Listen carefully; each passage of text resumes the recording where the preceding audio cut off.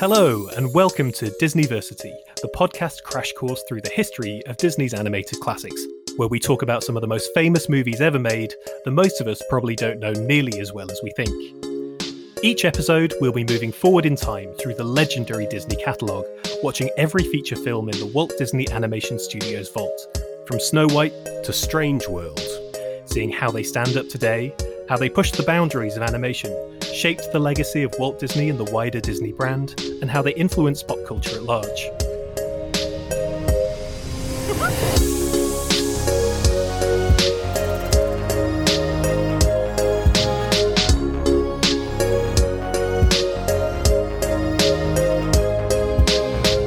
Brief disclaimer, this is not an official Disney podcast, but all of these films are available to stream now on Disney+, so come on, watch along with us and let's learn together.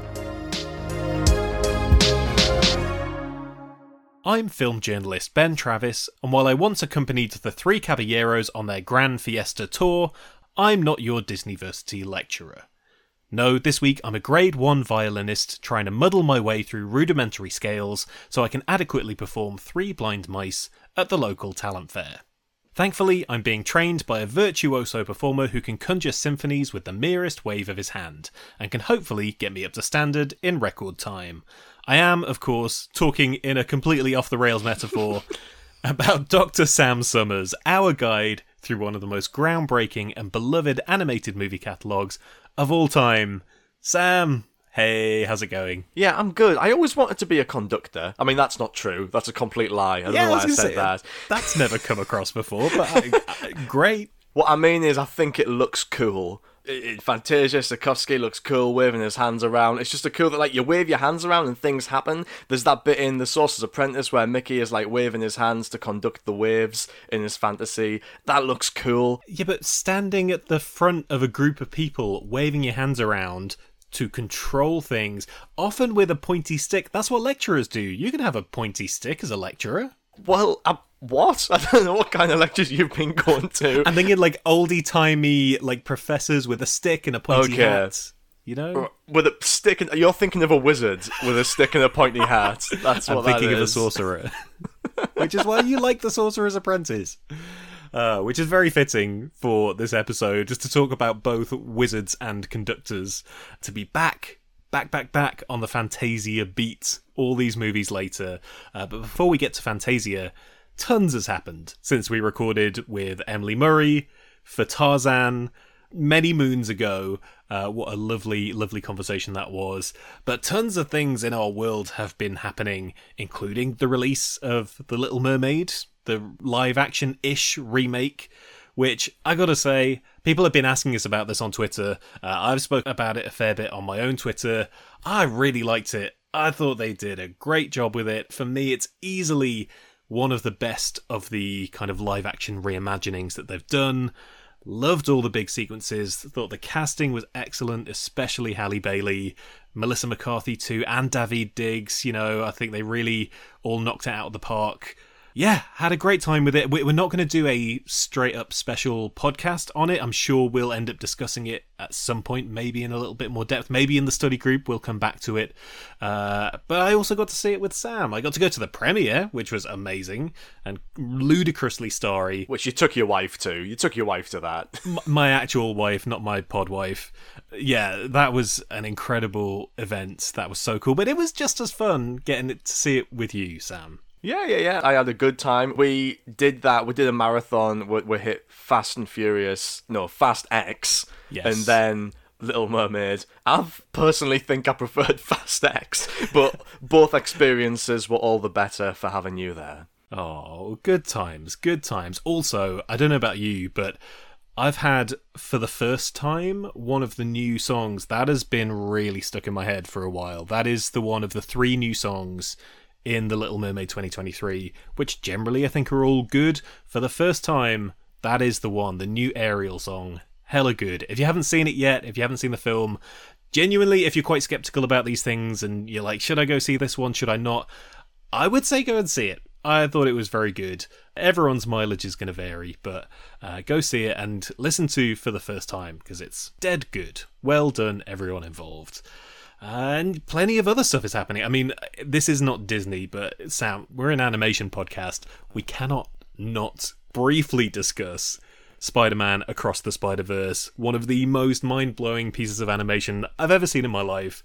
One of the most joyous, vibrant, colourful, eye-popping, brain-sizzling films I've ever seen. Spider-Verse, man, it's back. Yeah, it just automatically rockets itself up into the echelons of like the conversation of what is the best animated film of all time. I had a couple of nitpicks with the story, but like animation-wise, it blows that first Spider-Verse movie out the water, which is so nuts because the rest of the industry is still trying to catch up to that first movie from, 5 years ago. We've seen, the bad guys in Puss in Boots and, like, the new Ninja Turtles movie, and they all look really cool, and they're all doing their own thing, but following Spider-Verse's lead in terms of pushing past the conventions of, like, Pixar-style hyper-real CGI. But this just makes you realise they've all still got a lot of catching up to do. Like, they were still trying to catch up, and Spider-Verse 2 moves the finish line miles down the road. It's Miles Morales down the road. If you're listening to this podcast, if you're interested in the stuff that we talk about, where we're talking about these films as stories, as pieces of art, but also as, like, we talk about colour and composition and how that conveys feeling and emotion, that kind of stuff in Spider-Man Across the Spider-Verse is absolutely off the chain. The stuff that they are doing to create emotion and excitement and action and playing with all these kind of not new tools in the animation toolbox, but like creating their own tools to do things you've never seen before.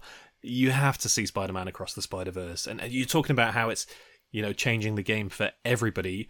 That even feels like it's affecting Disney a bit. I can't talk about it too much, but I was at a presentation this morning as we record of 20 minutes of footage from Wish, the upcoming Walt Disney Animation Studios film. Their next movie, post Strange World, is called Wish. It's out in November, and it's not only Disney's kind of 100th anniversary movie, celebrating kind of the whole legacy of Disney, but it has this really interesting, different visual style to it. It's kind of drawing from watercolor textures and specifically from, like, early Disney concept art, which is very interesting.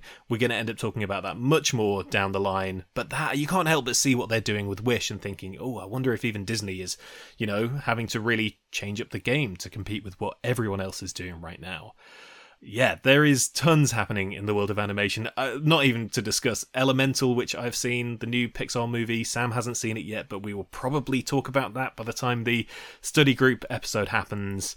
Everything is happening, let alone the fact that this is our final episode in the Disney Renaissance era. I know I've been saying this. I can't believe it's over. We started this a long time ago. And much has happened. I've got married in this time. You moved to London during this era, right? When we did Little Mermaid, I don't think you'd moved. It was Little Mermaid was the first episode I recorded in London in this room. Yeah. So tons has happened in our personal lives, and, that we've had various bits of breaks and things here and there and bonus episodes and stuff. But this has been such a seismic era to discuss on the podcast. And yeah, I'm kind of sad it's almost over, but not quite yet, because we have Fantasia 2000 to discuss. So, which I insist is part of the Renaissance, and we'll tackle that. Others disagree. Yeah. So that is enough from us. We're all sat down, the register is complete, and it's time for class to begin. And this time, we're tuning up the orchestra once more with Fantasia 2000. I was going to say 2000's Fantasia 2000. That's how I normally say these things. 1999's Tarzan. 2000's Fantasia 2000. It's also possibly 1999's Fantasia because it's debuted in 99, but it was actually in cinemas for regular people to watch at the very start of the year 2000. So, 2000's Fantasia 2000. Here we go. Now, normally, Sam, this is when you sum up the plot of the film. There isn't a plot to this movie. It's a Fantasia movie. Likely, everybody listening to this knows what that means. We're basically kind of back in the package era. This is a series of short films set to classical music in the style of Disney's third feature, Fantasia, but just, 2000-y. As you mentioned, this is our last episode in the Renaissance era. Some people would say that the Disney Renaissance ended with Tarzan, with our previous film. You've insisted, I let you decide what the boundaries are of what era is what, where we're going. You said, straight up, Fantasia 2000, it's in the Renaissance. And before you explain why, can I guess why? Oh, go on, yeah. Because I had some thoughts while I was watching this, and I mean, obviously, while I was watching it, I couldn't help but agree. I was like, yeah, this should be our last episode of this era, even though it's very different to everything else in the Renaissance. But the things that stood out to me were, this is a film that is so much about the blend of 2D and 3D animation. And if there's a major thing that's come through in the films that we've been watching, everything from Beauty and the Beast up to Tarzan and the technological leaps we were discussing last time regarding how that kind of creates 3D models but uses 2D textures on them. That to and fro between 2D and 3D feels like it is a massive part of this era, and you really feel that in Fantasia. And it is Disney self-consciously reaching into its own history, digging up the classics, doing something in the lineage of classic Disney. And again, that is what the Disney Renaissance has done. Before this era, we had 3 Disney princess movies. We had Snow White, we had Cinderella, we had Sleeping Beauty. And then the Disney princess went away for decades. They looked at all sorts of other different kinds of stories. But then you get to the Renaissance era, and it is The Little Mermaid. It is Beauty and the Beast. It is Pocahontas. You know, that has been an archetype of this era. So for me, it was that like, oh, we're reaching to the future with 3D. We're reaching to the past because this is Fantasia and this is going back to Disney's roots. That makes it feel like a Renaissance movie. Sam, have I swatted up enough? Am I correct in that being the reason for this being here? Yeah, that's pretty much it. Those are all really big. Very well good. Very well good. Very well good. Tired. Friends, it's warm and it's late. Yes. An insight into this process that we're going through here. So, yeah, exactly. If one of the defining features of the Renaissance is that the studio has been returning to the style and the themes of classic Disney, this is a film that does that arguably more explicitly even than any of those films, because it is a direct follow-up to a film from Walt's Golden Age, and it even includes some segments, some footage from that film as well. So in that sense, it's absolutely part of the Renaissance project, a rebirth, a new approach to old ideas. And you were saying as well, it also very much falls into that like transitional period and that experimental period where 2D and 3D techniques are starting to be combined, and the fact that it's an anthology means that it serves really well, visually speaking, as a transitional point, because it has segments which give us the apotheosis of the Renaissance's visual language, taking the visual idiom, the kind of hyper-realist mode of the Disney Renaissance, and doing it to the nth degree. And it also has segments which foreshadow where they will end up. This has the first fully 3D sequence in a Disney film, and their next movie would be a movie which utilised 3D animation exclusively, and eventually that would become all they did. And this has segments which debut styles that they'll never really return to in a feature film as well. So it just works really well as that transitional point for that reason. And it marks the end of the decade as well. It marks the end of the century, and that feels very neat, but it's also a film which I want to talk more later on about just the broader themes of this film, and in many ways it is about endings and it is about change, so it feels really appropriate for this to be the end of the Renaissance. And people cut the Renaissance off before this film for much the same reason they might gloss over The Rescuers Down Under in a discussion of the Renaissance. It doesn't seem to fit with the formula, and it's seen as like an anomalous box office failure. But first of all, it had an extremely limited and boutique release, so it's not really fair to consider it on the same box office terms as something like Tarzan. But also, the next film, Dinosaur, is such a distinctive break from anything Disney had ever done before in so many ways. So that makes a lot more sense as the start of the next era. Yeah, it, for me, really feels like a Renaissance movie. I'm really glad you were insistent on this being part of this era. And we obviously did an episode years ago now at this point about the original Fantasia. If you've not heard that, that is back in the archive. You can listen to our 3rd episode all about the original Fantasia. And something we discussed there, and that they straight up tell you in this film, is that the plan was always to update Fantasia over time, that it would rumble on, rumble around in cinemas, they would add sequences, they would take sequences away, they would swap things in and out, they would create new work. And that never happened. Why didn't that happen? Did we discuss that last time? Yeah, I mean, it was a financial disaster. Yeah. Walt's crazy idea to install a new sound system called Fantasound in every cinema that showed Fantasia proved to be a complete financial disaster. Barely anywhere could show this in the way that he intended. It was a complete folly, and it was the end of that. Yeah, it just was not going to happen. But this wasn't the first attempt to revive that idea. In the 1980s, there was an idea for a film called Musicana, which is not as snappy a title. I do not like that word, Musicana. And the idea was that it would feature stories set in different countries. Every segment will be set in a different country using music from that country. And if you think that could be a recipe for political disaster, for a representational disaster, then you might be right. But the USA segment, I really want to see this. There's some amazing concept art from this. It would feature a jazz band comprised of frogs performing in a bayou and frog versions of Louis Armstrong and Ella Fitzgerald.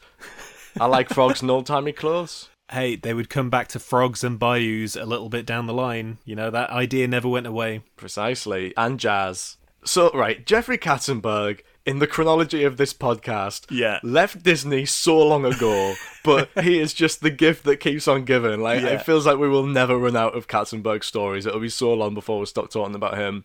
So, in 1989, just after he joined the studio, Katzenberg had an idea for a Fantasia sequel because it was about to be that film's 50th anniversary. So he had, Andre Previn, the conductor? No, I have to be honest, I'm not up on my conductors. I'm pretty sure the only one I know is Lydia Tarr. And Leopold Stokowski, of course. Andre Previn he's probably most well known these days in this country for a very funny Morecambe and Wise sketch. Andrew Preview is what they're called. It's UK Comedy Gold. It's probably on UK Gold, if that's still a channel that exists. Okay, so Katzenberg wanted Andre Previn, one of the most famous conductors in the world, for his Fantasia sequel for the 50th anniversary of Fantasia. Previn is on tour in East Asia, so Katzenberg flies him in a private jet to Katzenberg's house to pitch him on his idea for a new Fantasia. This is all from Previn's memoirs, by the way. Okay. So Previn rocks up and Katzenberg sits him down and he says, Listen, Andre, I must confess, I have never heard a piece of classical music that I actually like. What?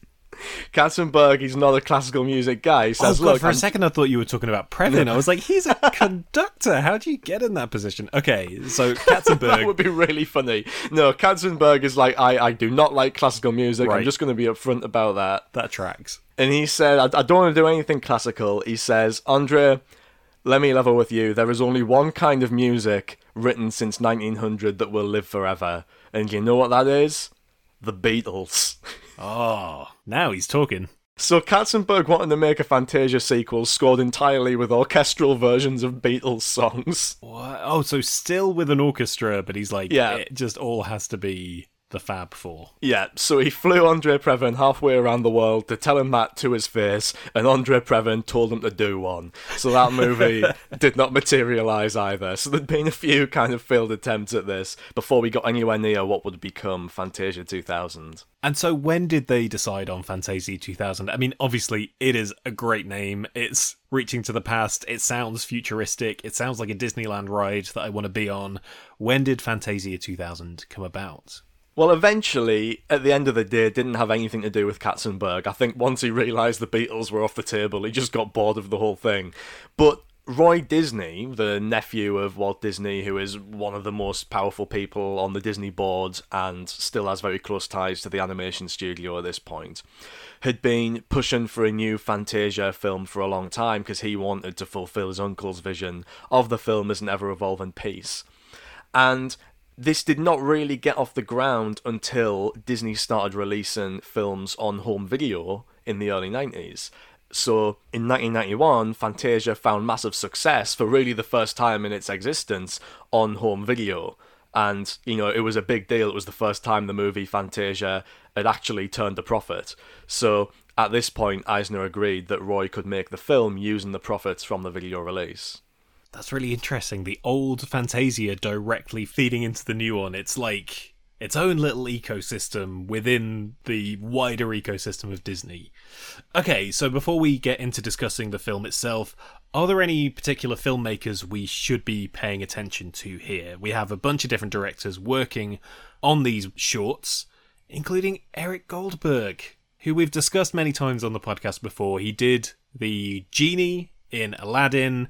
He is a friendly, happy man who loves making old school 2D cartoons. He still animates Mickey Mouse to this day. He did the recent Oswald the Lucky Rabbit short. He is like the current old school Disney guy still working there today, and he's pretty heavily in this film. Who else should we be looking out for? Yeah, I mean, it's, to be honest, it's not like a glittering array of people in terms of like, did they go on to have really interesting careers in animation. Probably the most notable set of directors other than Goldberg on this are the Brizzy brothers, who are a pair of French animators who started off working on Asterix films and then ended up working for Disney when they set up a studio in France, and they are kind of like real wonderkins. They did a lot of great work behind the scenes on Hunchback of Notre Dame and Tarzan, for example. Did a lot of the storyboards and the visual development for those films, so they're really cool. But yeah, you've got people like Francis Glebas and Pichotte Hunt and Hendel Butoy, who are all at various different stages in their career at Disney. Some of them have been around for a decade or so. Pichotte Hunt worked on films like The Black Cauldron, and then Hendel Butoy and Francis Glebas would go on to work in some capacity on the next kind of batch of Disney features. But I don't think any of these guys ever directed a feature film again after this. But, you know, I think that's partly the point, right? We'll give some people who obviously have a lot of big ideas, who obviously have a good way with a story and a good way with rhythm, to direct these segments, which, even more so than the original Fantasia, have a real diversity of styles on display. Well, shall we strike up the band? Shall we hand out orchestral versions of Beatles songs to all the musicians we've gathered here today and discuss, what was that going to be called? Like Musicana. Musicana! No, let's discuss Fantasia 2000. Almost did the Disney Vs. Legends fanfare there. Oh, yeah. Careful with that, you can't go just flinging that around. One of my favourite things when we talked about the original Fantasia was the stuff that I hadn't remembered from watching that as a kid. The stuff that stuck with me, obviously, was the dinosaur bit, obviously was the terrifying Chernabog, but I didn't remember anything about the presentation of that film, about teeing up the orchestra, about silhouette Mickey standing with Leopold Stokowski, and all of that stuff had completely passed me by. And I was fascinated going into Fantasia 2000 of like, what is this movie going to be? How are they going to present this stuff? What are they going to do? And I loved, once again, the setup, the presentation of this movie. This is in a similar vein to the previous Fantasia, but everything is amped up. We enter in this kind of cosmic, galactic scene. We see the orchestra being set up in the round, but it's happening in this presumably green screen assisted space where there is animation seamlessly blending in with the actual orchestra surrounding them, and lots of interesting edits and transitions between when the orchestra is playing and when the shorts begin. I loved all of that stuff. You know, actually, I should point out, if we're talking about noteworthy directors on this film, the wraparound sequences, the live action stuff, was directed by Don Hahn, who is not really a director, but he's one of the most influential figures in the Disney Renaissance because he produced a lot of those early movies. He produced some of the biggest hits like Beauty and the Beast and The Lion King, and he's come on to direct this. And Don Hahn, you can still see him all over the place. He directed and narrated Howard, for example, the Howard Ashman documentary. He did the same for Wake and Sleep and Beauty, which is a documentary about the Disney Renaissance, and he does a lot of work with the Disney Archive and writes books about the Walt era and stuff like that. So Don Hahn, interesting guy, gave us some really cool wraparounds. Basically, the visual identity of the film as a whole is down to him, I think. So that's pretty cool. Thank you, Don Hahn. Yeah, cheers, Don Hahn. You did a great job. And pretty quickly, we go straight into the first segment of the film, which is Symphony Number 5. Sam, who's the hot young talent behind this suite? This sweet, obscure chap called Ludwig van Beethoven. Oh, the boy. Opening strong. So some of these segments don't have the snappiest titles. Symphony Number 5 in C minor, Allegro con brio is the full title of this piece, but you will know it as da da da da da da da da.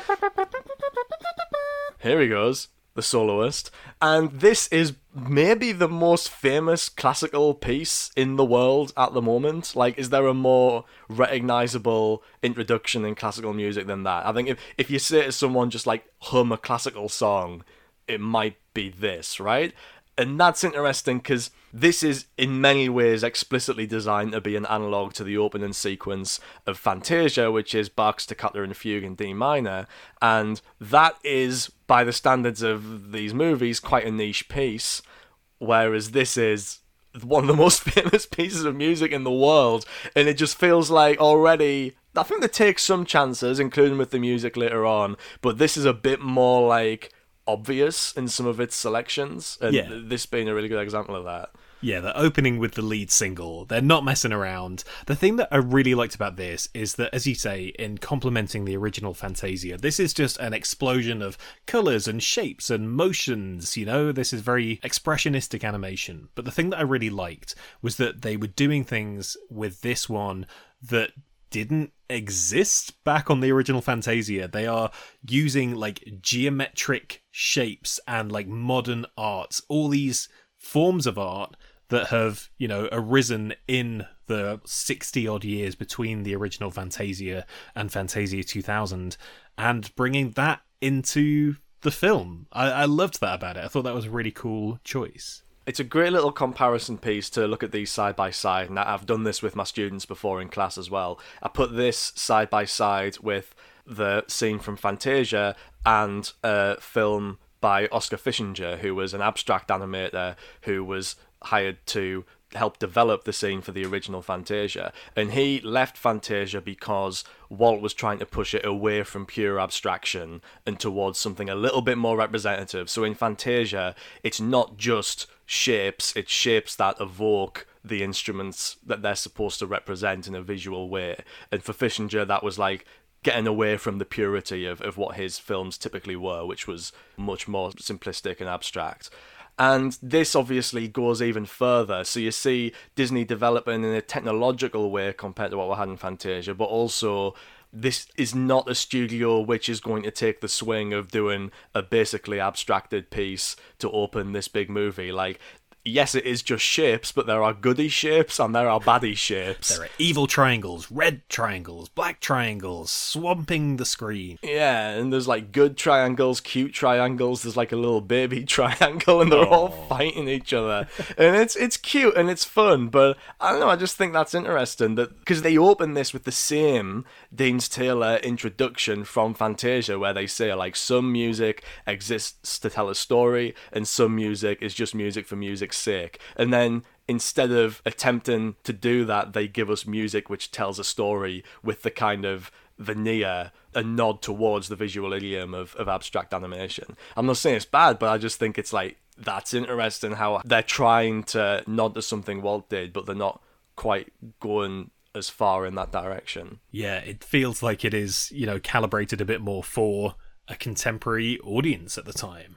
And speaking of which, we've talked a little bit about the presentation of this film, but I was going into this going like, oh, what are they going to do? Who's going to be hosting this movie effectively? Who is going to be the human face of Fantasia 2000?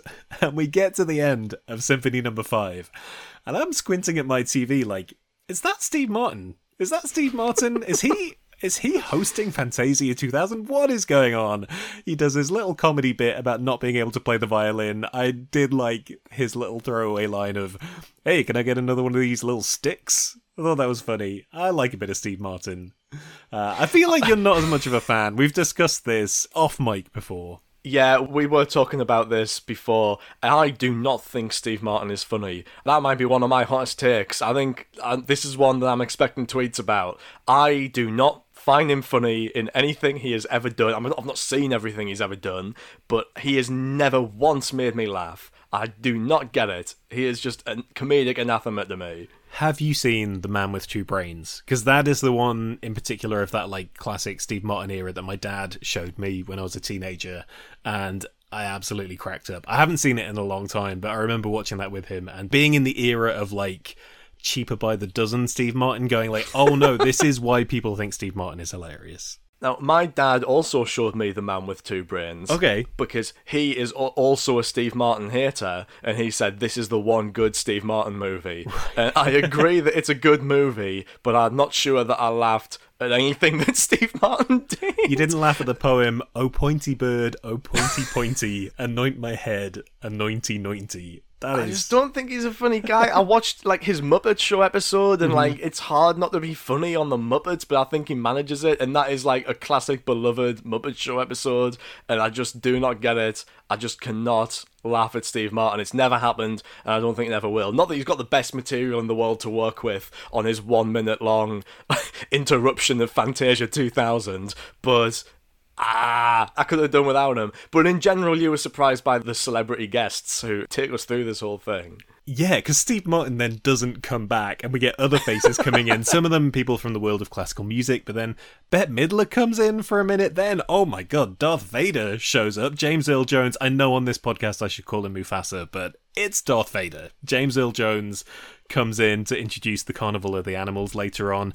Penn and Teller. I was like, why are Penn and Teller here? And then as soon as the Sorcerer's Apprentice began post their introduction, I was like, okay, that's why you get Penn and Teller. That's great.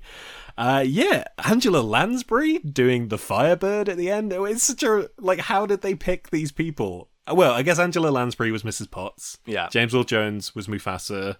Steve Martin hasn't done Disney at this point, has he? Not in animation, certainly. Maybe Katzenberg was still involved and he was just phoning up random people from his big old Rolodex while swigging from the Diet Coke. Well, now that you mention it, Steve Martin is in The Prince of Egypt. So I'm surprised Eisner let him in Fantasia 2000 because he's a DreamWorks traitor.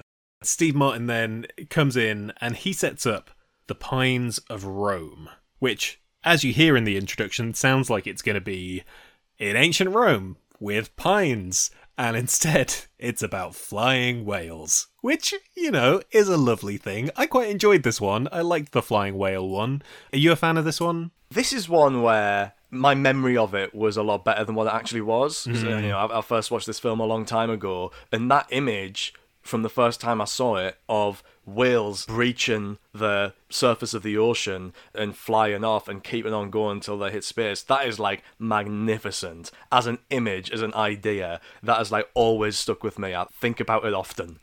You know, just this thing of like immense heft and beauty and nobility, just choosing to exit, you know, just choosing to break beyond the boundaries that we believed it had, and doing it with such immense like mass and volume. There's something so majestic about that.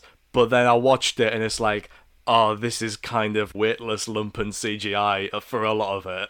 I mean, it's hard because if you did exactly the same thing today, you would execute it in a different way and it would maybe feel a little bit smoother. But at the time, this must have been relatively mind-blowing. And the thing I really liked is, remind me, what was the name of the technology that allowed Tarzan to happen? All of the vine-swinging Tarzan stuff. What was that called? That's Deep Canvas. Deep Canvas, I imagined, was how they did the whale stuff, because the whales were 3D rendered models, and yet they looked like they were painted. Like, the textures of them was like it was hand-painted. Was it a similar technique, do you know, that was used there to the vines in Tarzan? Yeah, I think it was, and it's especially clear on the kids, on the child whale, who is a lot more expressive and cartoonified and has, for example, like big, not quite cartoon, but like big, obvious eyes, big white eyes, which the other whales don't have, and they aren't as expressive, and they're not supposed to be. They're supposed to be majestic, and the child is supposed to be the character. And I think the child holds up a lot better because they've gone slightly more exaggerated with it, and it's the big lads who are just like feel quite stiff and lumpy. But then conversely, I love what the big lads are doing. I love the rise from the ocean, and I'm not a big fan of the real bulk of the plot here, which is that the kid gets lost and has to find his way back. He swims in a hole, and then he's on the other side of the ice, and he has to get out. I mean, essentially, it's not as exciting as it should be from a flying whale story, but it sticks the landing, you know? It builds up to the end. Like, I would have been happy with just flying whales, because I think overall this is like the second longest segment after Rhapsody in Blue, which we'll get to, but it has so much less incident than Rhapsody in Blue, far fewer beats than Rhapsody in Blue. I think if you cut the kid out, then you've just got this quite inspirational tone poem of these whales breaching and continuing in flight. But the baby's the cutest one. I Can't get rid of the baby. I think he could be there, but he doesn't need an arc, you know? Also, it's another one on the tally of Disney whales. We had Willie the opera singing whale in, was it Fun and Fancy Free? Make My Music, maybe that was. Yeah. Way back in the package era. Monstro the whale, going back to Pinocchio. Now we have more Disney whales. Why is that not a brand? We've got Disney princesses. We've talked a lot about Disney horses, Disney owls, Disney whales, officially a thing. Yeah, you've got the big whale from Finding Nemo who goes, wow. Woo. I mean, you're the one crossing over into Pixar territory here. I don't know if that's against our rules. You're the lecturer, you tell me. Well, Disney princesses have Merida from Brave, and I do think if we include the whale from Finding Nemo, then there's no reason why we can't include Paya Khan, the mighty Tulkun. Yes, because space whales are a thing.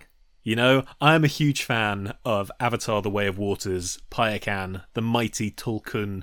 Basically, a big whale who befriends a boy, and they talk to each other with their minds and also with their voices. At one point in the middle of Avatar: The Way of Water, just whale subtitles appear on the screen, and it is one of the greatest things in the history of cinema. I genuinely love Paya Khan. Paya Khan is my boy.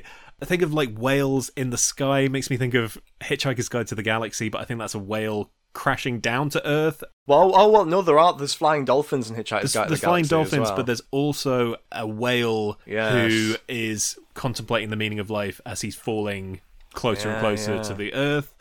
Space whales, I don't know, I feel like that's a big thing in sci-fi and fantasy. That's like almost a trope. In the same way, space turtles are a thing as well. And in Kingdom Hearts, Monstro is floating in space. In Kingdom Hearts, you fly in like interdimensional space between all the Disney worlds, and you bump into and get swallowed by Monstro, who's just floating through space aimlessly, and then there's a level inside his guts. Ooh. Yeah. Amazing. Well, it's a fun segment. Could do with a little bit more going on. But if you want a lot of stuff going on in a Fantasia 2000 segment, boy, have we got the short for you. It is called Rhapsody in Blue. And I'm just going to throw it out there. I thought this was absolutely masterful. I've watched this sequence twice now. I actually rewatched the first half hour of the film the other day. And the Rhapsody in Blue sequence, holy mackerel, it is amazing. So this is George Gershwin's music. Disney once again tackling jazz.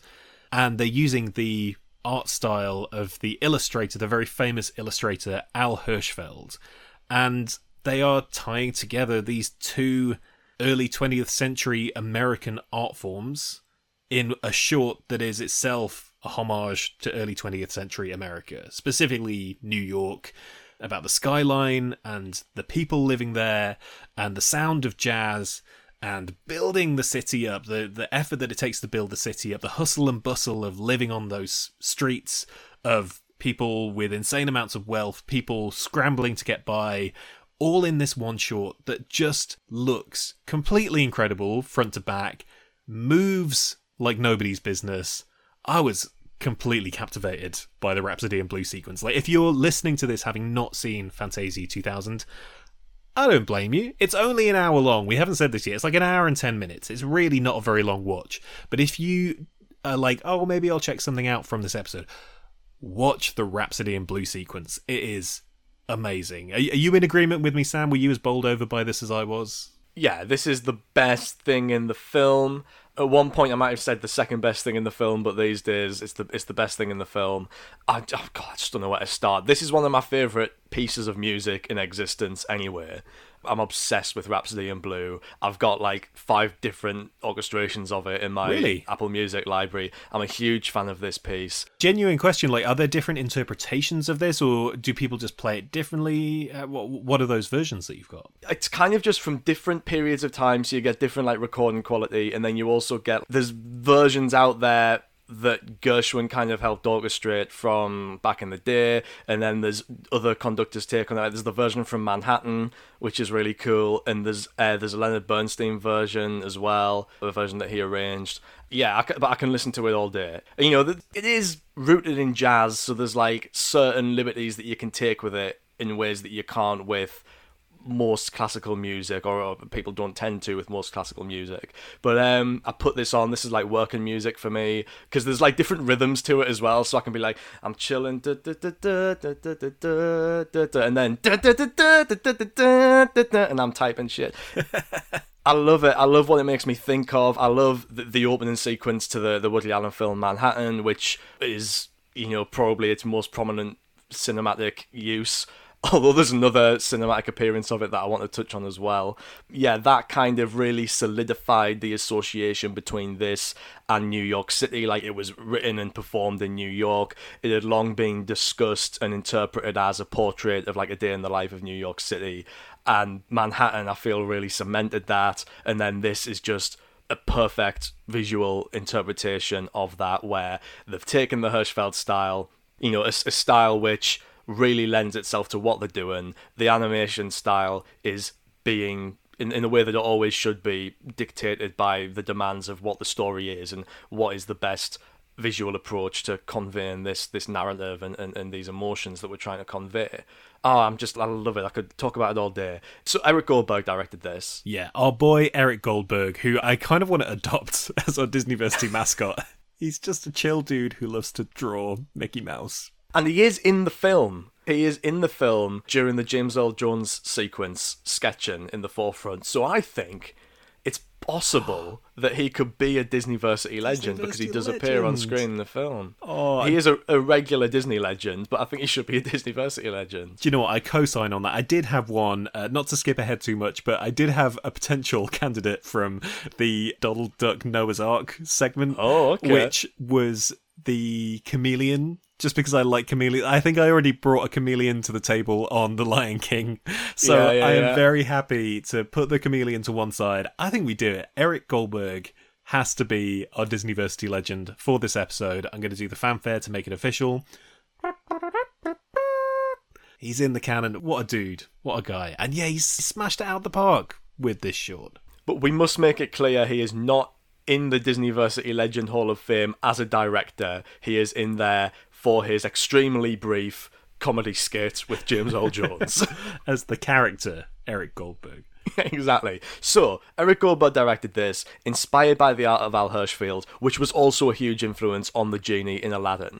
The way that Hirschfeld can capture the essence of a celebrity with a single fluid line is the basis of the visual characterization of the genie and his various celebrity impersonations. So, Goldberg's already in that Hirschfeld space, and it meant he was the perfect guy to take this on and build this whole Hirschfeldian world. It's almost like this film takes place inside the genie, in a way. Imagine that. All of these characters are little genies. Especially, I mean, it's Rhapsody in blue. A lot of the colours at play here are blues, purples. The thing that I liked about it was that Al Hirschfeld style is lots of wiggly lines and curves. All the characters are kind of drawn in these big exaggerated curves, not too dissimilar to the style of Hercules, really, in terms of taking a cartoonal style, not cartoonal as in Looney Tunes, but like newspaper cartoon, non-moving, non-animated cartoon, but taking that style of drawing and bringing it to life through animation. You kind of feel that in what it's doing in Rhapsody in Blue, and at the same time, in its evocation of Manhattan, it is drawing in lots of angular lines. Like, I love the opening of this sequence where, as the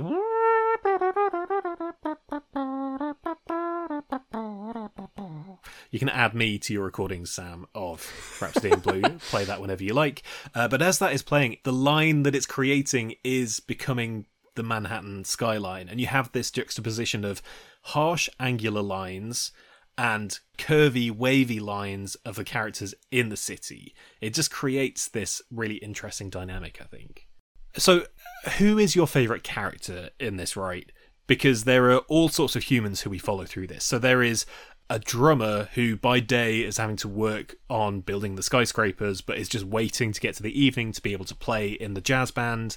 We have a posh couple, a lady in a big coat and her husband carrying a load of boxes. We have a posh little girl who goes and does a ballet class. We have a down-on-his-luck guy who can't get a job and is boozing it in the bars. We have all these characters, and Sam, I will not accept, well, Manhattan's kind of a character in the movie. Who's your favourite human character in this short? It's a tricky one because my favourite character has my least favourite storyline. Right. The worst of these storylines by a distance is the nagging wife storyline, where this beset upon husband just wants to get away from his nagging wife who's spending too much of his money and won't let him have any fun. Wives, huh? Am I right? Yeah. And then at the end, she gets hoisted up by a crane, which is a fairly disproportionate punishment, and he gets to go and, like, party with some chorus girls. So I don't love that storyline and the gender politics of it, obviously, but I do love the character. He's got a great design, and he gets to have this, like, fantasy sequence where he flies through the air. All of the characters have names, by the way, from production.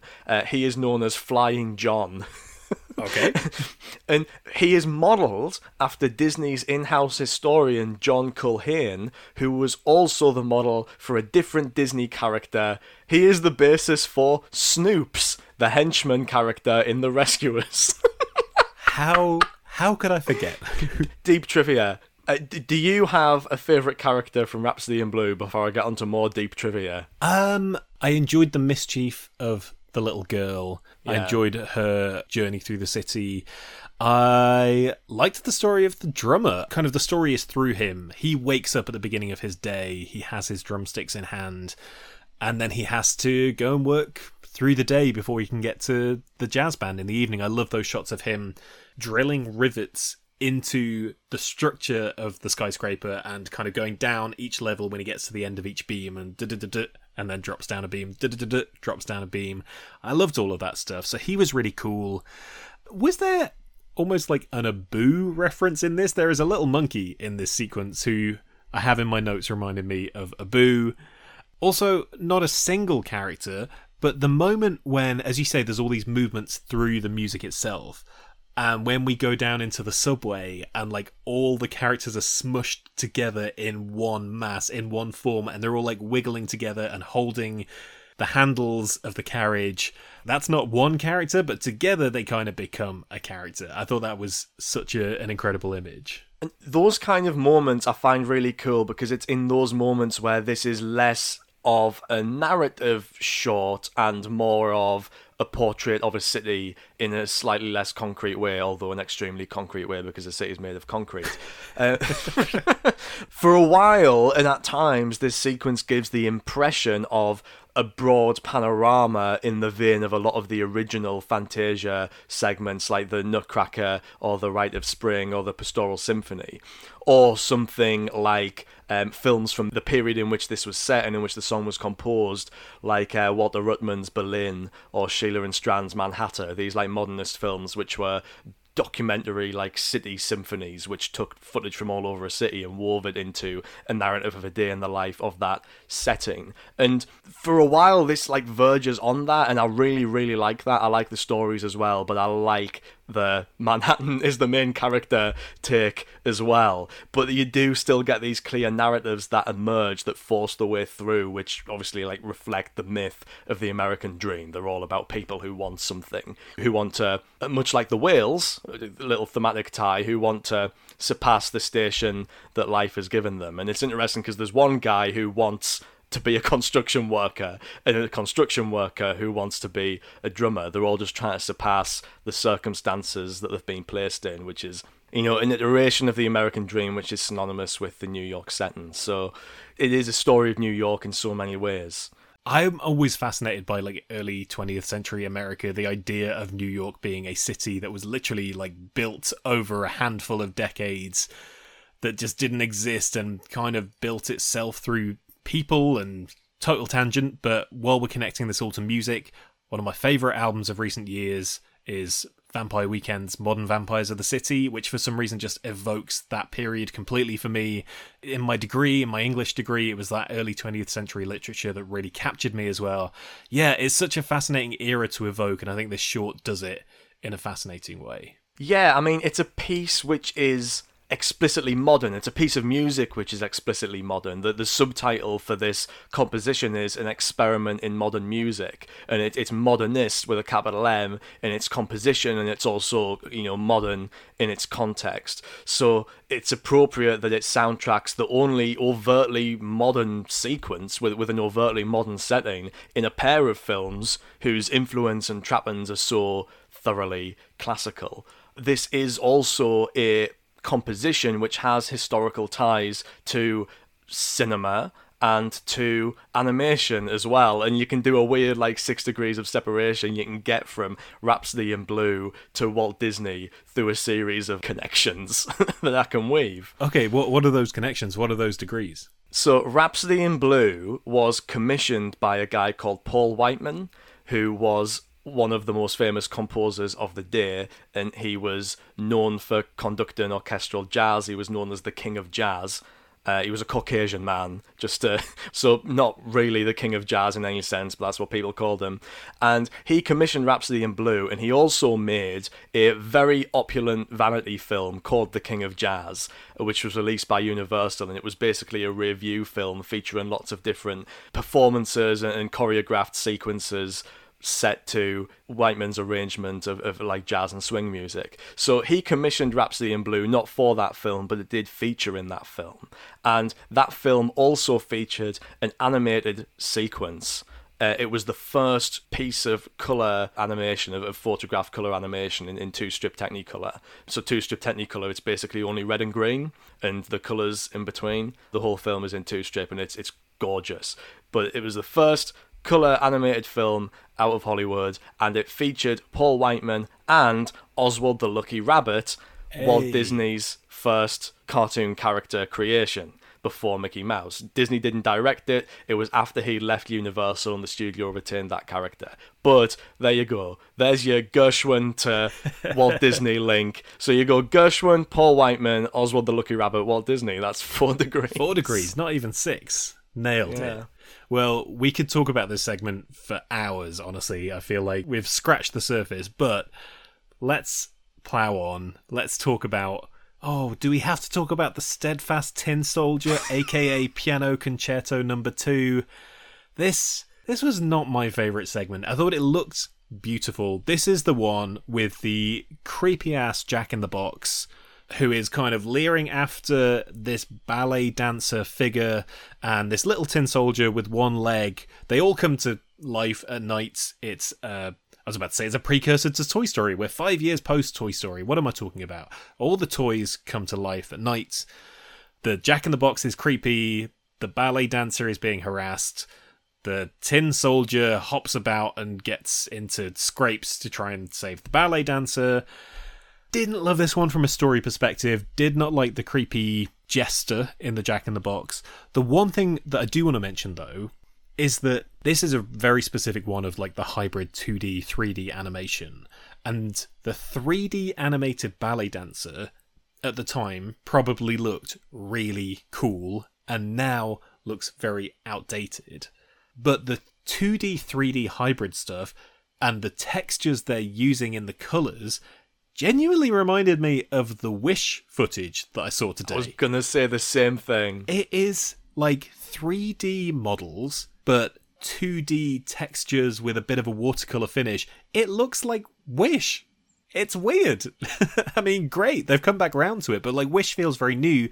But to see it being used in this way here, obviously one of the touch points for Wish, not to bang on about this too much, is a short they made, I think about a decade ago, called Paper Man, So they've been playing around with this style in various formats. Obviously, this is a short here in Fantasia 2000. Paperman is a short. Wish is going to be a full feature animated in this style.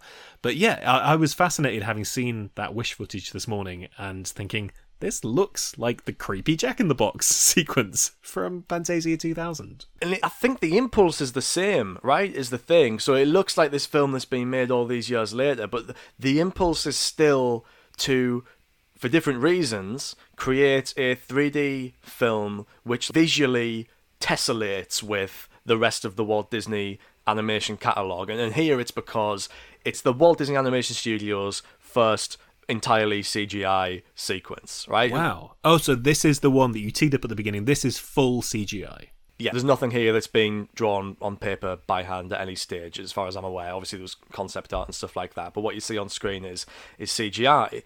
And they've not gone full Toy Story. They've not gone full Pixar, at least with the textures, right? Because it has to fit with the broader visual world of Fantasia 2000, and even bigger than that, with what you expect from the Walt Disney Animation Studio, which to an extent is flatness, certainly in the characters. So at this point, it's a middle ground between what they did and what they maybe at some point are going to do. Although I don't think anyone at this point could predict that they would end up making exclusively 3D films at any point in the future just yet. So it is interesting to compare it to Wish, because that's a film that's doing the same thing, but because it's looking backwards consciously to what is now an almost extinct mode of animation and trying to blend it with what they are now known for and what people now expect from them, which is 3D. So yeah, another reason why it's a good point to end the Renaissance, because it's so prophetic of where they would go. It's like they've taken two different paths to reach the same endpoint together. Yeah. But it's not quite good, is it? You're coming down from the high of Rhapsody in Blue. You know, there's no competing with that. Although I will say, the one after this, The Carnival of the Animals, it is very short, but I thought this one was so sweet. I thought it was super great. This is the one with the flamingos dancing, and one of the flamingos has a yo-yo. It dares to ask the question, what would happen if you gave a yo-yo to a flock of flamingos? And the answer is, loads of fun, a bunch of colour, something that feels a bit like the South America films from the package era. It has a bit of a Saludos Amigos, a little bit of a Three Caballeros vibe, if not in the music itself. And because it's all these flamingos, it kind of took me back to our Disneyversity legend from Aladdin, the confused flamingo. Yeah. And it has a bit of I just can't wait to be king about it as well, in like the flatness and the colours that are being used here. Yeah, I've just got one note for this, literally one bullet point, and it's just the word sick. I was just watching it thinking, yeah, this is sick. The guy's yo-yo tricks, cool as ice, man. Yo-yos are cool. It may not have always seemed that way, but yeah. This was the year 2000 as well. This was prime yo-yo season. I had a Pro Yo 2. I think I missed the boat on that when I was a kid. I'm not the most dexterous person. You can imagine me with a yo-yo. You seem like you could rock a yo-yo. I have to say, I could imagine Sam Summers plus yo-yo equals a level of chaos. But this is the thing, you're only a little bit younger than me, but I think you must have missed the yo-yo craze, which freaks me out, because that was huge for me. Maybe I was on the younger end of the yo-yo craze. It was a big deal. Everybody had a yo-yo. The younger end of the yo-yo craze is a really satisfying sentence. So this is another Eric Goldberg, and it's also the yes. Oh man, our guy, and it's also the second time on this podcast that we have discussed The Carnival of the Animals Suite by Camille Saint-Saëns, because this contains the piece Aquarium, which is the inspiration for the overture to Beauty and the Beast. This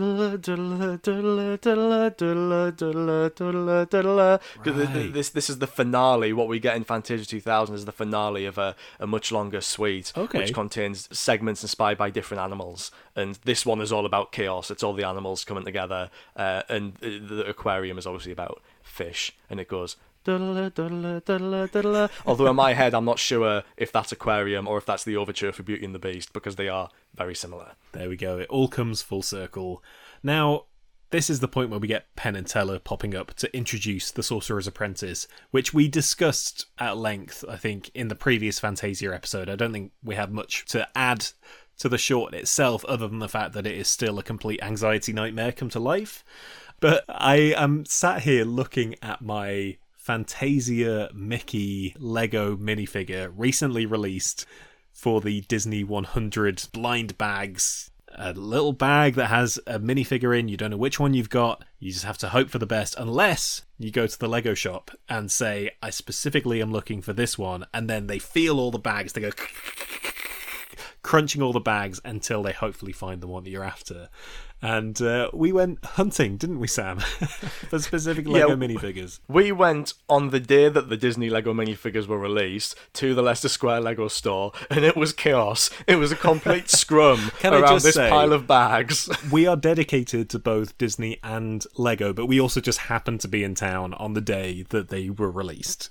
And we were like, why not? They're right there. Let's go. Let's get our pick. We didn't go for that purpose, but several people seem to have, and most of those people were teenage girls. So we were slightly out of place among this particular crowd, feeling all these bags. But I also think, because we're clearly the oldest people there, we had a certain level of authority when it came to parlaying with the members of staff, so they were very helpful to us. We were like, we want Aurora, because she comes with a little cosplay owl. We want Oswald the Lucky Rabbit, because of course we do. What are the other ones we got? We wanted Robin Hood. Yeah, I got a Robin Hood. I also got a Prince John, who comes with a lovely little cloak. And obviously we both wanted the Sorcerer's Apprentice Mickey, which was what everyone was looking for. Also, I think most of the other people there were looking for Stitch. There was a Stitch with a couple of ray guns. Ben is not interested emphatically in that. He's like, who is this guy? Who is this guy? I've never seen this film. I'm not allowed to watch this film yet. And so Sam and I rock up and we're like, oh yeah, we're looking for these, and we're looking for a Mickey. And all the Lego staff are shaking their heads like, you're not going to get a Mickey. Everybody wants the Mickey. There's very few of them. We think they're all gone. Yeah, but we'll help you find the rest. And then at some point, the lovely, very helpful staff, they're feeling bags. And one of them goes, I've got a Mickey, hands it to Sam. I'm like thrilled for Sam. Absolutely great. But I'm sitting there going, where's my Mickey? Like, what's going on? Where's my Mickey? And we're there for, let's face it, a considerable while longer. This was quite an extended trip to the Lego shop.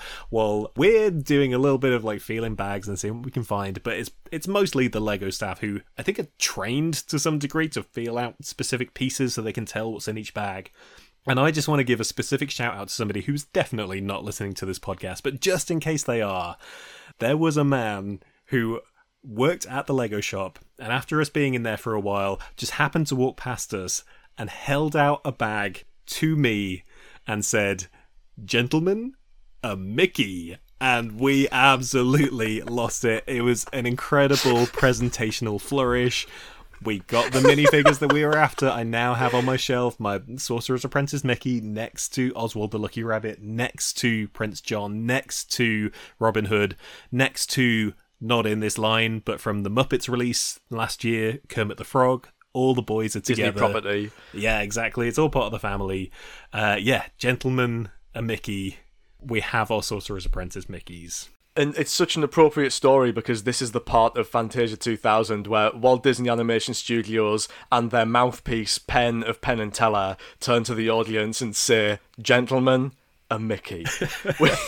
It is not a new Mickey. It is an old Mickey, one that you are familiar with, one that you know well. One that really is the only example here of what Walt originally wanted to do, which was cycle new films and old films in and out. So originally there was going to be a lot more. Originally about half of this was going to be old stuff. Wow. And I think that's why the film that we get is slightly shorter. They decided people don't want to sit through all this. And, you know, because they do look noticeably older as well. So this one remains as a reference to that original conceit. And it just feels like the ultimate gentleman and Mickey moment.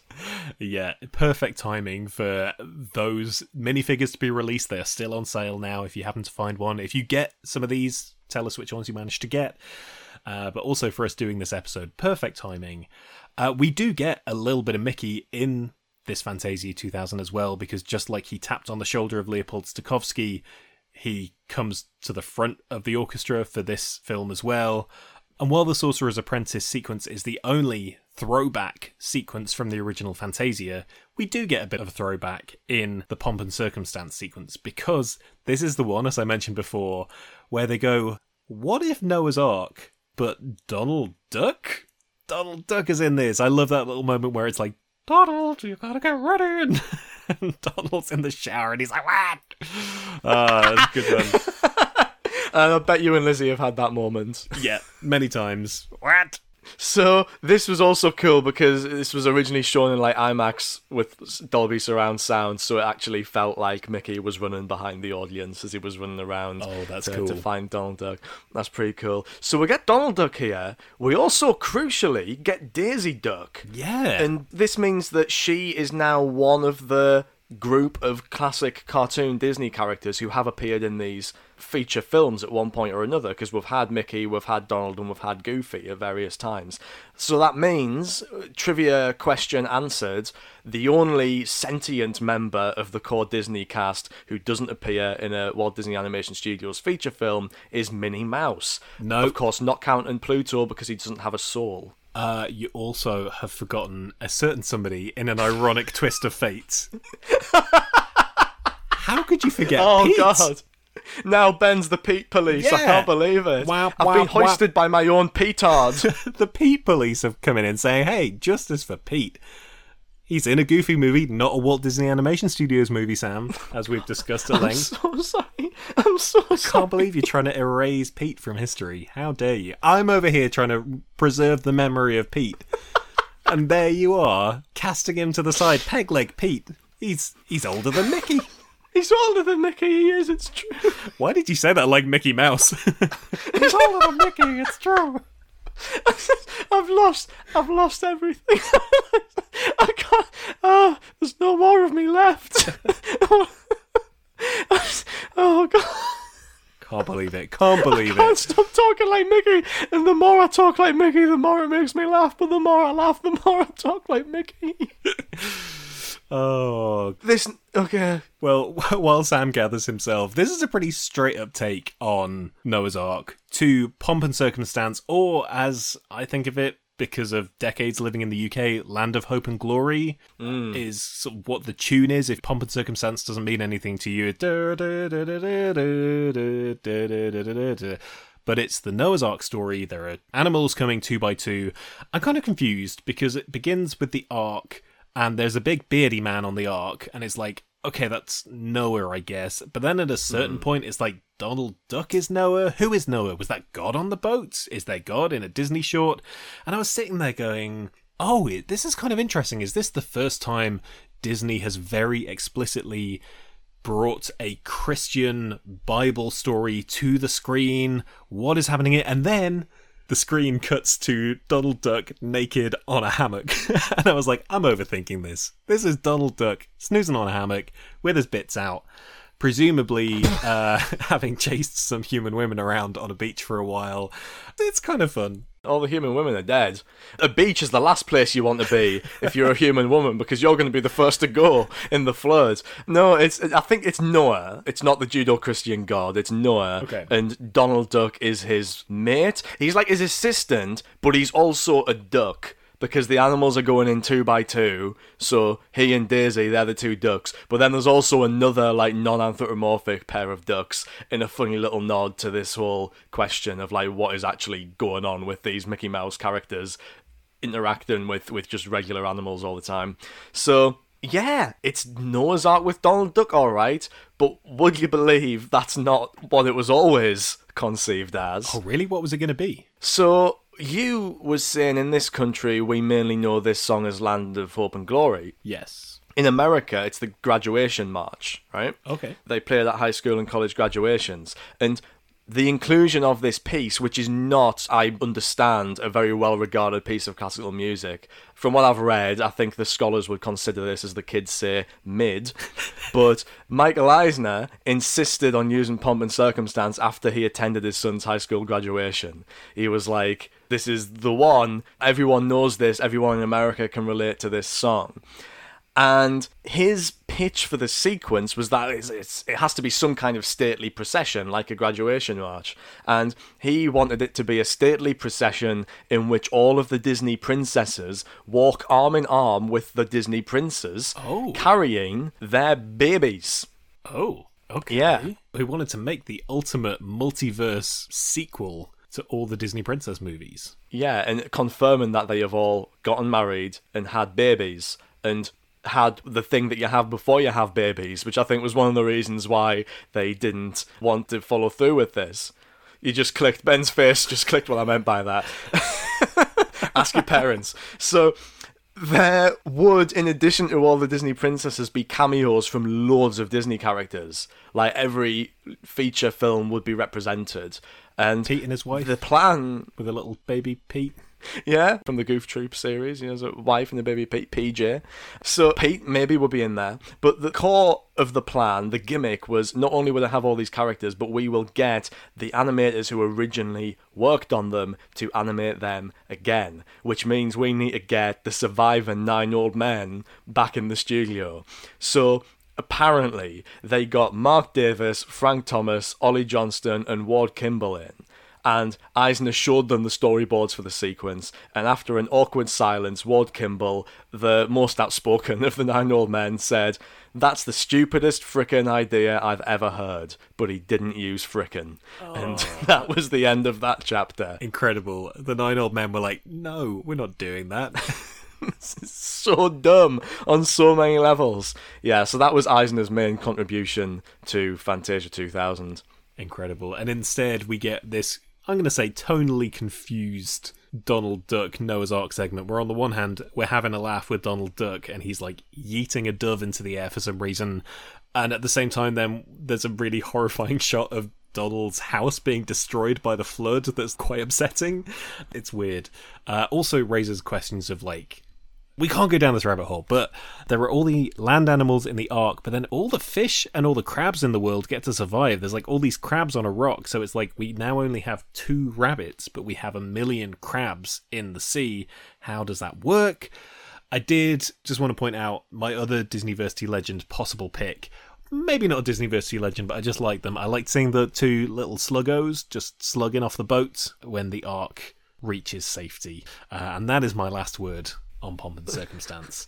I think we need to talk the Firebird, the final sequence from this film, and it's another banger. This is introduced by Mrs. Potts herself, Angela Lansbury, and this is teed up as the big finale of the film. It is a mythical story of life, death, and renewal, we're told. And for me, Sam, this is the sequence that most directly connects to the original Fantasia, because I think something we talked about a lot last time was that it was all about the seasons. It was about the changing of the seasons. It was about nature and natural landscapes going through cycles, going through changes. And that is absolutely what this sequence is. So this begins in a snowy forest with a stag wandering alone through the trees. Could even be a even more grown-up Bambi, if you want to think about it that way. And this forest spirit nature creature comes to life. It begins as a kind of water creature, a woman with a big flowy cloak of water, who then becomes this green forest spirit. She basically starts off as the sentient water from the abyss, and then becomes a green nature fairy. So winter gives way to spring. She creates all of this kind of floral green life in the forest. Then a big old volcano kicks off and it all burns down. And then she brings life back to the forest again in the wake of the lava flow. So it's about the forest going through these changes from winter into spring, into kind of a summer meltdown, and then being reborn again. And that felt massively Fantasia to me. Yeah, so in that sense of it being cyclical, it kind of rhymes with a lot of almost every sequence in the original Fantasia. I want to talk about that a bit more later on. But I think, yeah, specifically the sprite character feels very of a piece with the fairies who represent the changing of the seasons in the Nutcracker sequence from that film.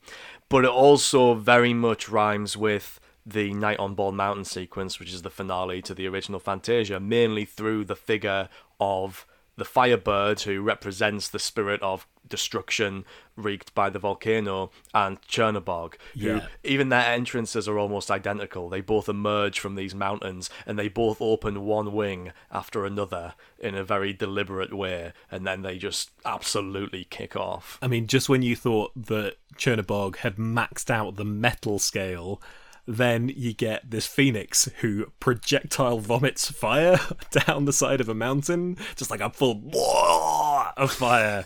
And I was like, okay, this has overtaken Chernobog as the most metal thing Disney's ever done. Maybe barring the skeleton sequence from the Black Cauldron. Yeah, and it's good, right? It looks beautiful. Yeah. It's the most beautiful sequence. The whales is a beautiful idea, but I think the way that it's rendered kind of misses that. But this is stunning. It feels very Ghibli. It feels so Ghibli. I have that in my notes. It's like very Miyazaki. This whole sequence feels like it could be part of Princess Mononoke, which is all about forest spirits. Yeah, and we've talked about how a lot of Disney's more recent films like Moana and Raya and the Last Dragon and Frozen 2 kind of evoke that Ghibli world of natural spirits and gods and fantasy, and this almost feels like a projection of that, right? You could picture either of these characters as part of the menagerie of spirits in Frozen 2, for example. And yeah, just it does exist in these different tonal worlds, you know, representing the different seasons, and then also that period of intense destruction, which have very different colour palettes, but they all feel extremely cohesive, and they're all extremely beautiful in their own right. It's a great one to end on, and also it is really the only sequence from Fantasia 2000 which does suggest a continuing cycle of death and rebirth, right? A lot of these segments, rather than being cyclical in nature like those in Fantasia for the most part, are rather telling a story. They're telling stories that have beginnings, middles, and ends, that have characters achieving their goals, and often that involves the disruption of a cycle, the disruption of process, which is what, for example, the flamingo does, and it's what a lot of the characters in Rhapsody in Blue do, and it's what the whales do, right? It's about change, and it's about doing something different rather than repeating the same thing over and over again. And I think that's really interesting because it fits well as the end of the Renaissance for that reason too. A lot of these stories are about moving on to something brand new, but they've chosen to end it with the Firebird, which is maybe also a nod to like optimism towards the future. Like maybe Disney is going to change, maybe we're going to make dinosaur, you know, maybe we're going to make the Emperor's New Groove, maybe we're going to try out some different things, but in some ways the cycle will continue, and in some ways it has. But yeah, it's interesting, this shift. If we, you know, the most obvious difference for me between the types of films that we see in these two movies is Fantasia isn't really about story, it's about mood, and it's about tone, and it's about these little segments of broader cycles, and this is about story. And it's interesting as well that the only Fantasia sequence that is story oriented is The Sorcerer's Apprentice, and that ended up being the only holdover. So that's a very clear delineation for me. Yeah, this is the end of the Renaissance. They are burning it down, they're seeding new life, and who knows, maybe that is signalling for whatever the next era is, more projectile vomiting phoenixes. I've got my fingers crossed, Sam. Got my fingers crossed. Okay, then that brings us to Discarded, which normally would mean us digging up the weird, strange things that didn't make the final movie from the original tales. I mean, that maybe feels like it doesn't necessarily apply to Fantasia 2000, or does it? Well, yeah, we've got one story here which is adapted from a prior source, which is The Steadfast Tin Soldier. It's a Hans Christian Andersen story. And oh, that guy. He's behind the creepy Jack-in-the-Box jester. After Ariel and her feet being stabbed by knives. Yeah, exactly. More Hans Christian Andersen drama. Okay, so is there equally dark, weird stuff from his Little Mermaid era in the, what was it called? The Little Tin Soldier? Steadfast Tin Soldier. That is what he is. He is steadfast. Yeah, it's kind of messed up. Like, actually, the story that Disney tell is very, very similar. The Steadfast Tin Soldier is in love with a ballerina. There's a Jack-in-the-Box goblin monster who tries to steal her away. He ends up getting lost in the sewers and eventually, in a circuitous way, finds his way back at the original house and is found by one of the little boys who own the pack of tin soldiers. And that is where these two versions of the story diverge, right at the finish line. Instead of winning the day, defeating the Jack-in-the-Box and getting the girl, I'm just going to read this from one of the translations of the Anderson. Okay. Presently, one of the little boys took up the tin soldier, after they found him, and threw him into the stove. He had no reason for doing so. Oh, what? Yeah, just randomly chucking toys into stoves here. It says he had no reason for doing so, therefore it must have been the fault of the goblin who lived in the box. That is terrible storytelling. Yeah, so it's, I think, suggesting that the Jack-in-the-Box kind of possessed or otherwise influenced the boy into throwing the soldier in the fire, wherein, quote, the heat was very terrible, but whether it proceeded from the real fire or from the fire of love, he could not tell. I reckon it's the fire, personally. Yeah. I think it's the fire that he's embroiled in. He's like, is this burning fire? Is this burning love? No, it is burning fire. Get out of the stove. What are you doing? And then, of course, suddenly the door of the room flew open, and the draft of air caught up the little dancer, and she fluttered right into the stove by his side and was instantly in flames and was gone. Hans Christian Andersen is so emo. I can't handle it. He's a real sicko, and they melted into the shape of a heart. Okay, that's nice, I guess. Wow. Yeah, so that's it. That's all you're getting. And they didn't do that. They changed the ending. It's just a happy love story. I would have... again, one of the themes of this movie is, like, endings, right? The original Fantasia, it's kind of about beginnings. It's about creation, whether that's the evolution of life or the antics of the Greek gods or the fairies creating the seasons or Chernobog creating all sorts of messed up stuff. And this movie is kind of about endings, so all of these stories have distinct endings, definitive endings. And what is more definitive than that? I really think this would have thematically fit with Fantasia 2000 as it stands. Sam, don't we all just end up in the furnace in the end? It's very Toy Story 3 of it. I'm in there right now. Yeah. Okay then, so that is discarded. Let's talk about reviews. Was this a critical hit at the time? Were people up for a second dose of Fantasia all these decades later? Yeah, the reviews generally lean somewhat positive, but acknowledging that it's an extremely mixed bag. Most agreed that The Firebird and Rhapsody in Blue were the standouts, correct, but the others all received their share of criticism. So Variety said that overall it was too breezy and lightweight, like a light buffet of tasty morsels rather than a full and satisfying meal. It's the kind of criticism a lot of anthology films come in for. New York Times said it has the feel of a giant corporate promotion whose stars are there simply to hawk the company's wares and not especially innovative in its look or subject matter, which I do think I disagree with. I think it feels a bit mean. Yeah, there's visuals here which in various ways are innovative, whether it's just for Disney or just with the Tin Soldier for the industry in general. But I do think it's interesting that the New York Times end with, despite its title, the film is really a compendium of familiar Disney attitudes and styles, one that looks more to the past than to the future. And, we talked about how the title itself is that combination of past and future, and I would disagree with that. I think what we actually see on screen, as we've said, is a mix of the Disney of the present, the Disney of the past, and the Disney yet to come, like a little Disney Christmas Carol. Hey, there's been a few Disney Christmas carols. We should do some podcasts about those. Yeah, I have to say I enjoyed this overall. I think it helps that it is a full hour shorter than the original Fantasia, which, itself was a statement, and as we discussed in that episode, feels like, hey, that's not a movie you casually throw on a Tuesday evening. That is, let's get dressed up, let's go to the cinema to see this special presentation and, watch it with intention. This is much more digestible, I think, just through being shorter. I think there's a great amount of variety in it.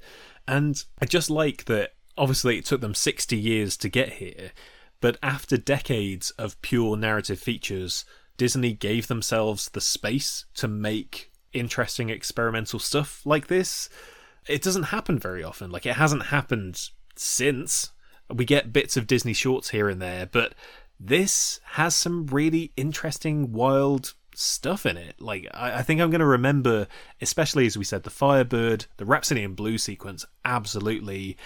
That stuff felt really fresh and vibrant to me now, 23 years later, let alone when it was first released. So, I mean, I'm not going to rush back to watch the entirety of Fantasia 2000, but this felt really worthwhile to me. I don't quite know what star rating I would put on it. Maybe it's like a 3.5. I mean, you have a couple of knockout 5-star bits in there, you have some slightly underpowered bits, but it's just over an hour long. It's, not going to take a huge chunk out of your day, and the rewards from seeing the great bits feel worth shouting about, Where do you sit on this? Yeah, probably about the same. I think you've got to go somewhere around 3 stars overall, just because it is a mixed bag. It doesn't have, for me, the consistency of Fantasia, and obviously it's not as innovative or as historically significant or as ambitious as Fantasia, and I don't think it's cohesive as Fantasia either. But some of that comes from the fact that they have given people a bit more free rein to do what they want, and there's a broader range in terms of the kinds of stories that are being told and in terms of the styles that are being used to tell them. So I think probably it works better as, if you don't think of it as much as a feature film and more as just like a compendium of shorts. If this came out on like a Blu-ray of Disney Animation Studios shorts next to things like Paperman, the more recent individual shorts that they've produced, I think it would work a bit better and I would look at it a bit more fondly. But as a feature film, which is positioning itself as a companion piece to Fantasia, it just falls short of that benchmark, and it doesn't diminish the original film, and it complements it in a lot of really interesting ways, but yeah, it's just not on the same level. I think I'm around a 3. Okay, then what about the box office at the time? You said this was a limited release. Cinemas aren't having to get Fantasound for this, but did it make more money than the original Fantasia back in the day? You know what? It's not a million miles away from the Fantasound situation Really? In terms of its distribution strategy. So it was initially released in December 1999, as was said, in the form of a series of lavish live concerts in major cities around the world. So it was like a live orchestra accompanying it, which is super cool. Yeah. I mean, I'd love to see it in that context. And then in January 2000, it began a 4-month IMAX exclusive release window, and it was the first animated feature shown in IMAX. So that's one way in which it is actually quite historically significant. And the idea was to make it feel like a major event in the same way that the Fantasound sound system and roadshow release strategy did for Fantasia. But what they clearly forgot is that strategy was disastrous for Fantasia, so maybe it wasn't the best thing to try and emulate. So they had this exclusive deal with IMAX, whereby their cinemas would only show Fantasia 2000 for 4 months. Obviously, IMAX wasn't as ubiquitous then as it was now. There weren't as many IMAX theatres anyway, and there weren't many films being produced for IMAX either. So that wasn't as crazy as it would sound today, but it was still pretty crazy, including the fact that they couldn't reach a deal with the LA IMAX theatre. So Disney built its own temporary IMAX theatre for $4 million just to show Fantasia 2000. I mean, it is kind of Fantasia all over again. Like, you're sinking so much money into the distribution of this, let alone the production of it. How is it supposed to be profitable? Yeah, that is absolutely bonkers. I can't believe they did that. They built a whole IMAX cinema just to show Fantasia 2000. So, by that standard, this release was kind of a success. It made $64 million during this exclusive window, becoming the highest grossing film in IMAX at the time. Although, again, that's not necessarily saying much. But, that sounds kind of impressive. On its wide release, it bombed. It only made a further $26 million on its wide release after that 4-month period, compared to $64 million in IMAX. So, I mean, that is disappointing, but also this protracted release schedule, I think, probably stilted rather than built up hype for the wide release, because for a lot of people it felt like, oh yeah, it's that thing that we've either been to see or we've already decided we don't care about because it came out 4 months ago. Yeah, I mean, this one feels like it was created for the sake of it existing more than for it to be a massive commercial hit, But the IMAX strategy definitely didn't help by the sounds of things. Okay then, for the last time in the Disney Renaissance, that brings us to lasting legacy, because a Disney movie is never just a Disney movie, and in the world of straight-to-DVD sequels, theme parks, live-action remakes, crossover movies and more, there's a whole universe out there for each character, and in the case of Fantasia 2000, a little bit of a lasting legacy for this film. It feels like no one talks about Fantasia 2000 anymore, which is a bit of a shame considering the absolute banger stuff in there. But does this live on in some ways, Sam? Yeah, I think crucially it hasn't produced the kind of characters that the original Fantasia did that remain iconic and pop up. Like, they still rinse Chernabog in all sorts of Disney villains merchandise. Obviously, Sorcerer Mickey is a lot more popular than Noah's Ark Donald as like an outfit for that character. You've got the broomsticks, you've got Hyacinth Hippo and Ben Alligator, two of my low-key faves. It doesn't have the bench of beloved characters, so you are relegated to like a couple of cameos in House of Mouse, like all these movies get. The Yo-Yo Flamingo is in a couple of episodes. The Tin Soldier and the Ballerina make a background appearance in a episode called Goofy's Valentine's Date, which sounds like one I want to see. Tokyo Disneyland had a parade called Jubilation with a float shaped like the Spring Sprite from the Firebird. Oh, that's cool. Yeah, it was a giant. You should look that up. It's like a giant version of her body, basically. And then underneath it, you've got kind of nature adjacent characters like Pocahontas and Miko and Tigger and Brer Rabbit from Song of the South. And other than that, that sounds like a pretty cool float. California's Disneyland had a parade called Parade of the Stars with a float shaped like the whales from Pines of Rome. So that's pretty nice as well.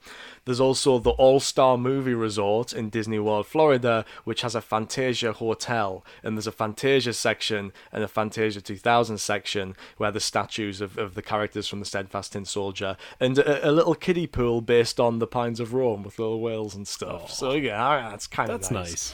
But I think the real important lasting legacy of this film and of the Fantasia franchise, stuff that wouldn't get a cover on this podcast otherwise, are the various short films that are a result of attempts to create another Fantasia movie. Oh, the Fantasia 3000 was in the works at some point? What was that?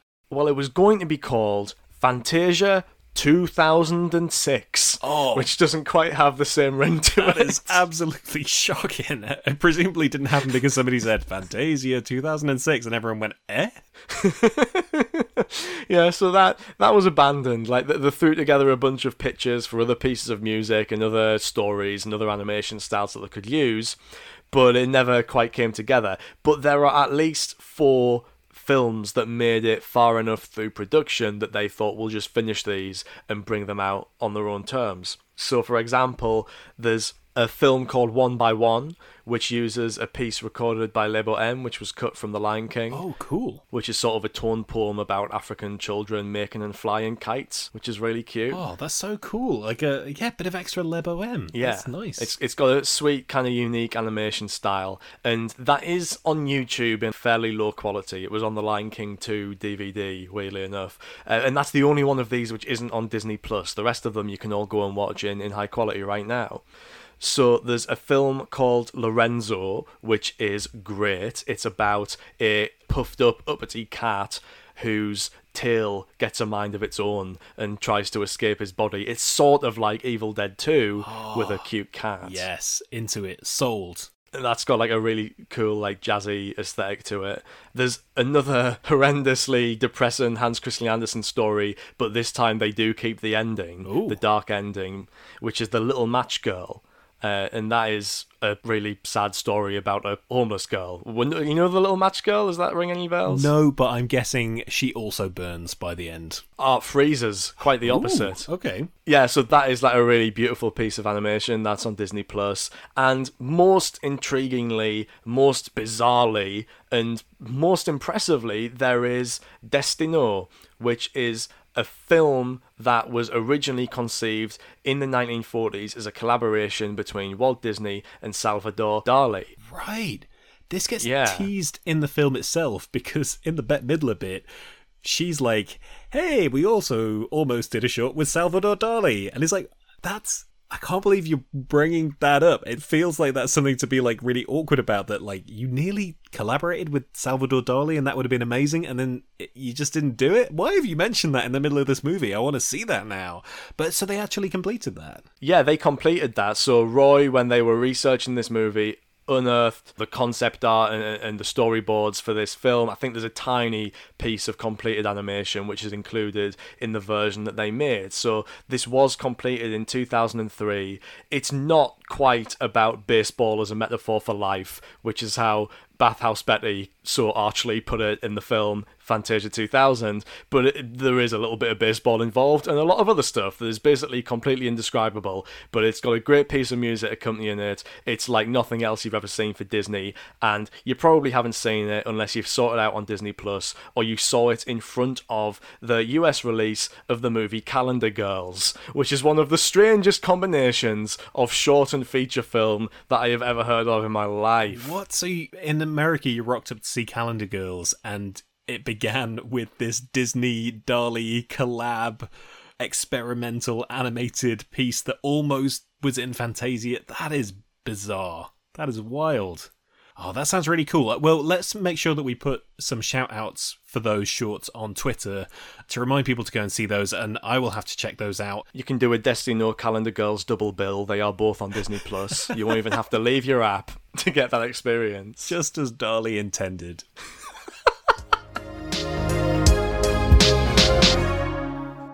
And that is it for this week's class and for the Disney Renaissance era. I can't believe we've done it. From The Little Mermaid right up until now. We made it, Sam. We've done it. Another era down. I really hope you guys listening have enjoyed going through this incredible set of movies with us. For me, it's been a joy not just to revisit those Disney films that I grew up on in the early part of the Renaissance, but also to discover this kind of wild back half of the Renaissance that just doesn't get talked about enough. Films like especially Hunchback of Notre Dame and Tarzan, I think, will really stay with me. As ever, the end of this era does mean we're going to have a brief break from the regular schedule, but I know we've said this before, truly I don't think this is going to be a particularly long break, so don't worry too much, and as ever, there will be more on the way to keep you going. We have our upcoming study group episode where we'll be capping off the Renaissance for good, looking at what comes next, including we haven't yet decided the name of the next era. We'll discuss this more in the study group itself. But yeah, the Disney Renaissance is a thing. There are many options for what we could call the next set of episodes, so we'll be talking about that. And we'll be ranking all the films we've just watched in this era. So, if you want to hear our ranking of the Renaissance movies, teeing up the next era, and all that and more, make sure to listen to the study group. And there may be other bits of bonuses on the way too. Also, at the time of recording this, we don't have all the details yet, but we are once again going to be at the London Podcast Festival in September. Hugely excited to be doing another live show. You can listen to our previous live episode from the London Podcast Festival last year on Who Framed Roger Rabbit. It was an absolute blast. We had a lovely audience. We had so much fun discussing that film, and we're going to be doing it again. We, at the moment, as I say, don't have the details and aren't ready to announce what film we're going to be doing yet, but we will be doing another Disneyversity adjacent movie live in person in London. We would absolutely love you to be there. Please do have a look at our social media and we'll have links for you to buy tickets. We would love to see you there. We want you in the audience to come and have a blast with us. So do look out for more details on our live London Podcast Festival date coming soon. It's going to be in September 2023. Come down to London. Come and see us. We would love that. So with all of that, we will be back before you know it and ready to delve into the next era of Disney. I'm excited. In the meantime, if you've enjoyed this episode, please do subscribe wherever you get your podcasts.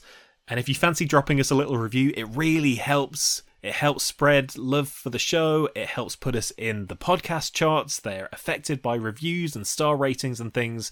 So whether you have a few minutes just to write some words or just to tap the stars on whatever app you're listening to this on, that makes a huge, huge difference to us. And if you fancy doing that, we'll secure you and a +1, your very own spot on Donald Duck's Ark. For now, it's goodbye from Sam. Goodbye. It's goodbye from me. The end of the Renaissance. I can't believe it. Can't believe it. But do you know what also I can't believe, Sam? That you forgot Pete. Oh no. Oh, I'll never live that down. Bye.